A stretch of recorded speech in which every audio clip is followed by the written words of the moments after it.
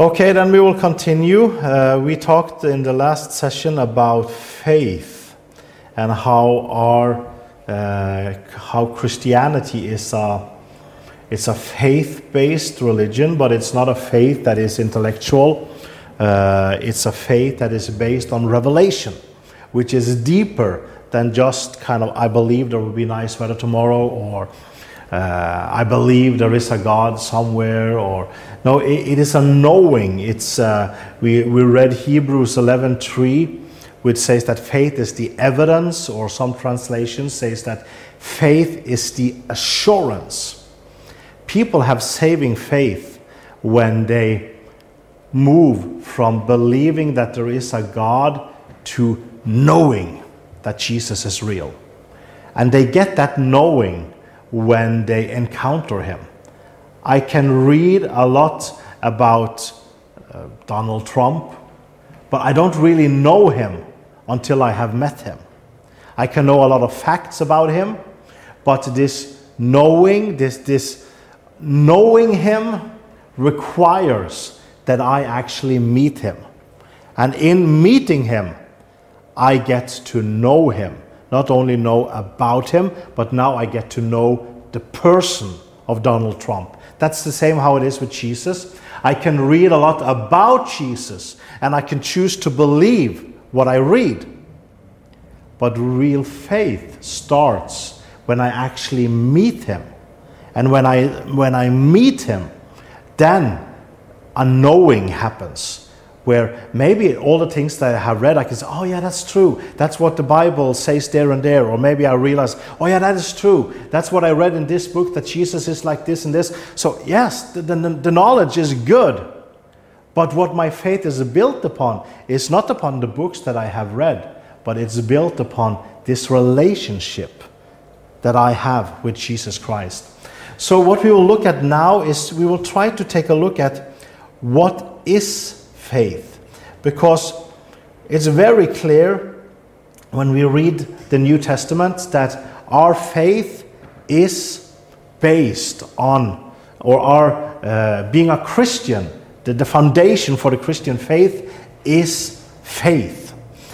Some might say that we are saved by grace, and that's true. If you understand how to say the meaning of grace and understand what the Bible says, in some sense we are saved by grace. But I want you to see that the medicine, to put it in those terms, the medicine that saves me is not grace, but it's faith.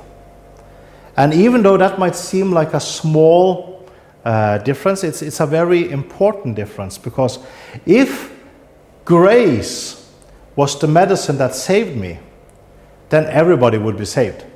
Then Satanists would be saved, then Buddhists would be saved, then Hindus would be saved, because God is grace. That's part of his nature. He is gracious towards everyone. But the Bible is very clear that what saves us is faith. And maybe you are now thinking, well, doesn't Hebrew 2:8 says that we are saved by grace? And I would say, no, it doesn't say that. You think it says that because you haven't really read the scriptures. But if you read what it says, and sorry to offend if somebody gets offended, but let me read it for you and you will see it for yourself. Ephesians 2:8 and 9, it says, For by grace you have been saved. And you say, oh yeah, see, it says by grace. No, you have to finish the verse before you interrupt me. I know that you were interrupting me in your thoughts now. It says, for by grace you have been saved through faith. So Paul is not saying that it's grace that saves me, but he says that I now have the opportunity of being saved through faith. That is by grace. So if I have the medicine for your sickness, and I give you the medicine, it is the medicines that saves you, But maybe you don't deserve that I give you the medicine. But still I give it to you. Why? Because I'm gracious. So God, when He looks at me, He sees that Ronald, he does not deserve to be saved only by believing in my Son. But guess what? I'm gracious. I'm full of mercy. So I will extend the grace to him too, that he also can experience my salvation through faith. In the Old Testament, they had the law.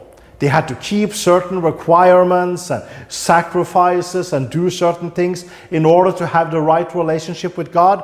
Now that is dead works. That's not the way to do it anymore. Now we get saved through faith in Jesus Christ. We don't deserve that. So it is by grace. This becomes very clear when you read Romans 5, 1 and 2. Because there Paul is saying, therefore, having been justified by faith, we have peace with God through our Lord Jesus Christ, through whom also we have access by faith into this grace in which we stand, and rejoice in the hope and of glory of God. So he says that it is by faith I can access the grace that I need. So grace is absolutely, it is, how to say, it is by grace that I'm saved. Yes, if you understand that grace is not the medicine that saves me. Grace just means that I didn't deserve it.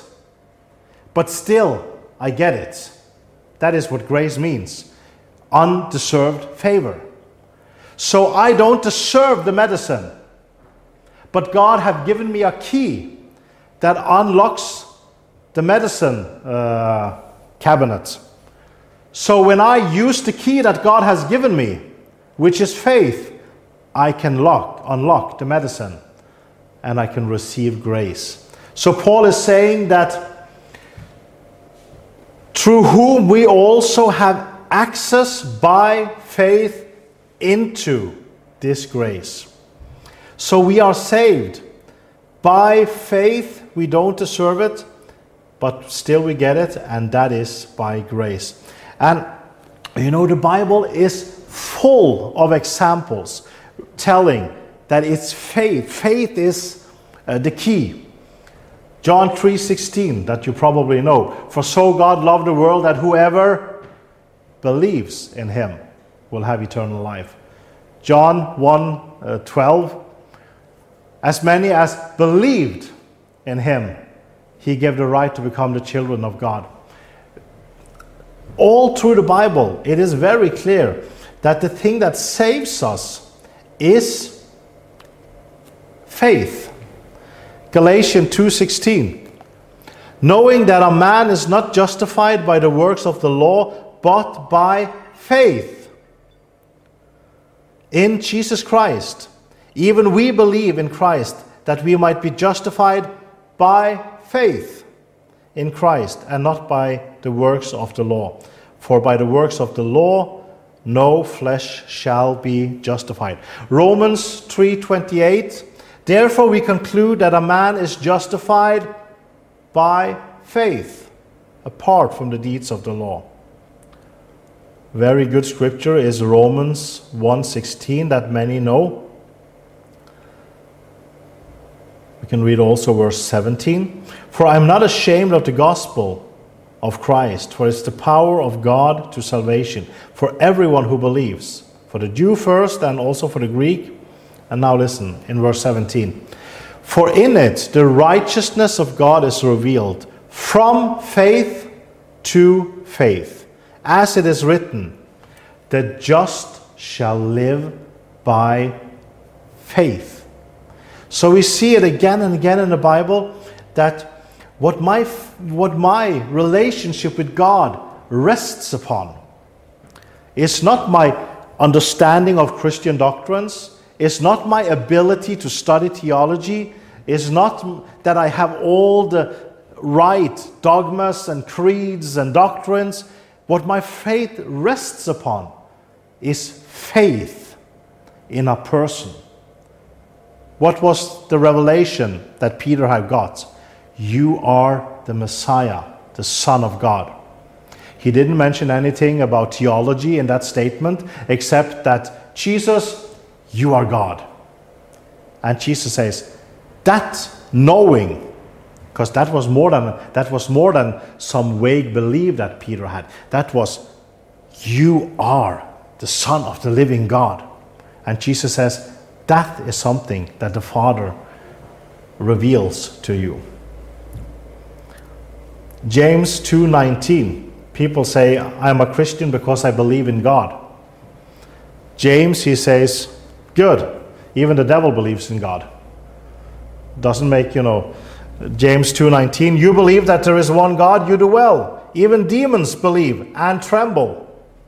So just believing that there is a God doesn't save you, unless that belief turns into revelation faith, where you believe not in doctrines and creeds, but where you believe because you have had a personal encounter with Jesus.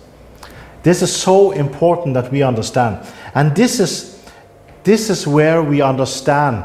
Because, for instance, Martin Luther, when he was reading the letter of James, he had big problem. He did not. Actually, Martin Luther, he wanted to remove the letter of James from the Bible, because he thought that the letter of James was contradicting what Paul was saying about salvation by faith alone. But the reason why he believed that was because he didn't really understand the whole concept of biblical faith. Because biblical faith is not a mental understanding of something that you accept. Biblical faith is the assurance of something. I've heard a very good illustration of faith. It's a story about a man who walks in the mountains, and as he walks in the mountains, suddenly he slips, he falls, and as he is tumbling down the mountainside, he managed to grab a hold of a stick. So he's holding on to this stick, and he looks down, and he can see that it's very far down. And he looks up, he can see that, oh no, I'm not able to get up. And he hangs there for a long time, like, what am I going to do? I cannot let go, because then I fall down, and I cannot climb up. So he starts to cry out, is there anyone up there? Is somebody who can hear me? And he shouts out, please, is there somebody up there? And suddenly God answers him and says, yes, I am here. And oh, thank you. Can you help me? And God says, yes, just let go. And he looks down. Is there anybody else up there? Kind of like he understood. God said let go. But he looked down and wondered like, God, I believe in you, but I'm not sure if I believe that much in you that I want to let go, not knowing what's underneath. But that's a very good illustration of faith. Many people, they are in this position where they would say, yes, God, I believe in you, until God tells them to do something that they don't understand. Then suddenly, But the thing is that this revelation faith, this knowing, it is impossible to separate biblical faith from your lifestyle. And this is what many people misses when it comes to faith. Because they think I can be a Christian because I believe in God, I believe in the Bible, I believe in the church, and then I can live in sin, and I can still call myself a Christian because I believe in Jesus. And I believe in grace. I believe in forgiveness for sin. I believe in all of these things. So even though I live in sin, I still can call myself a Christian because I believe.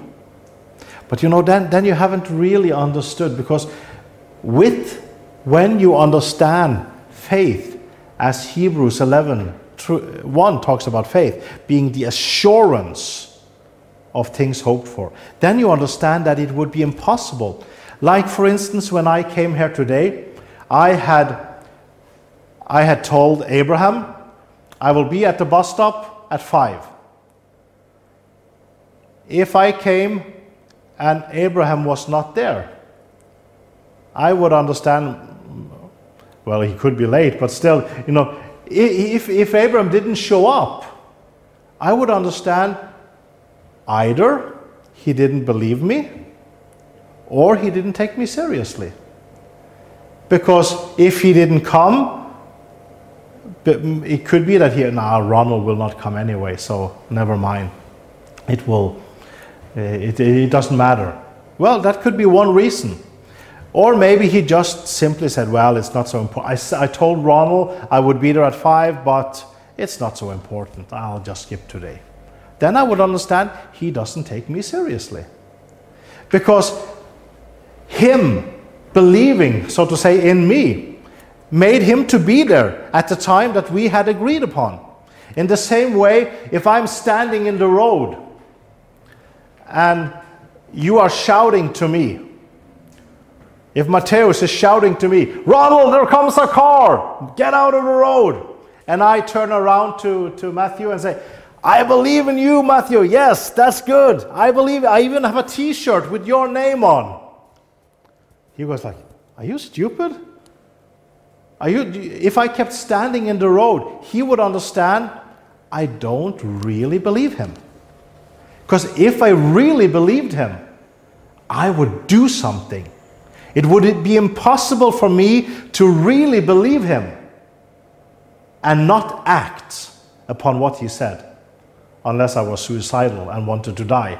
Then maybe I would keep standing in the road. But I think you get my point. It would be impossible for me to believe what he said and not respond to it.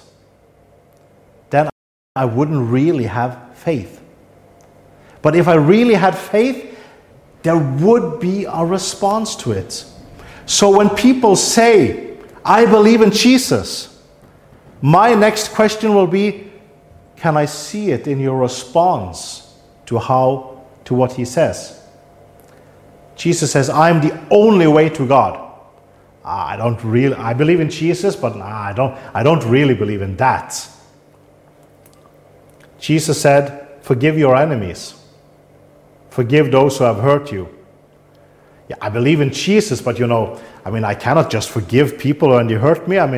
Jesus said, turn the other cheek. I cannot do that. Then people will hit me all the time, I won't do that. Well, do you believe in Jesus or not? If I ask you, do you believe in Darwin? Charles Darwin, the founder of the evolution theory. Some will say yes, some will say no. If you say no, if I ask you, so you don't believe that Charles Darwin have existed? You will say, of course I believe I know he has existed. I just don't believe him. If I ask you, do you believe in Donald Trump? Or now I guess I should say Joe Biden. Some people will say yes. If you say no, I don't believe in Joe Biden. I believe he is just another politician. We cannot trust what he says. I don't believe him. If I ask, so you don't believe he exists? Of course I believe he exists, but I don't believe in him. I don't believe in what he said. I don't believe that he is trustworthy. When we talk about faith in Jesus, we are not asking, do you believe that Jesus exists? We are living in year 2021 after Christ. Of course, Jesus exists. That's kind of like a no-brainer. We have a timeline after him. I'm not asking you whether you believe Jesus is real. I'm asking you, do you trust him? Do you count Jesus to be trustworthy? Because that's the faith that will save you, not whether you believe he is real or not. And that's the faith. That's why James, as I started to talk about, he writes something about faith that Martin Luther had a big problem really grasping. Let me read. You can read the whole passage if you want later. I'll just pick out some verses. So I will read James 2, and I will read verse 14, 17, 20, 22, 24, and 26, just for the sake of time. But you can read the whole context if you want yourself. So James is saying, what does it profit, my brethren, if somebody says he has faith but does not have works? Can faith save him? And Martin Luther would say, heresy, get that letter out of the Bible. And then James continued.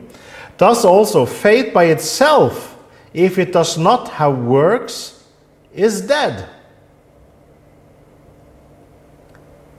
But do you want to know, O foolish man, that faith without works is dead? Do you see that faith was working together with his works? Now he's talking about Abraham, and he says, do you see that faith was working together with his works?